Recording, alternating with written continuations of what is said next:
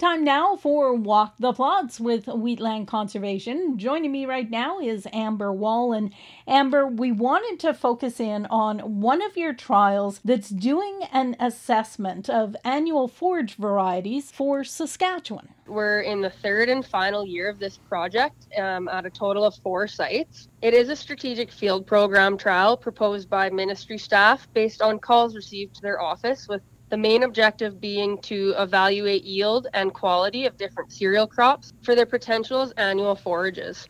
So we've been comparing 24 treatments of barley, oat, wheat, and triticale varieties, as well as 5 mixtures, a few of which include a pulse as well. This yield and quality data is important information when making decisions about which varieties producers can possibly rely on for either grain or feed.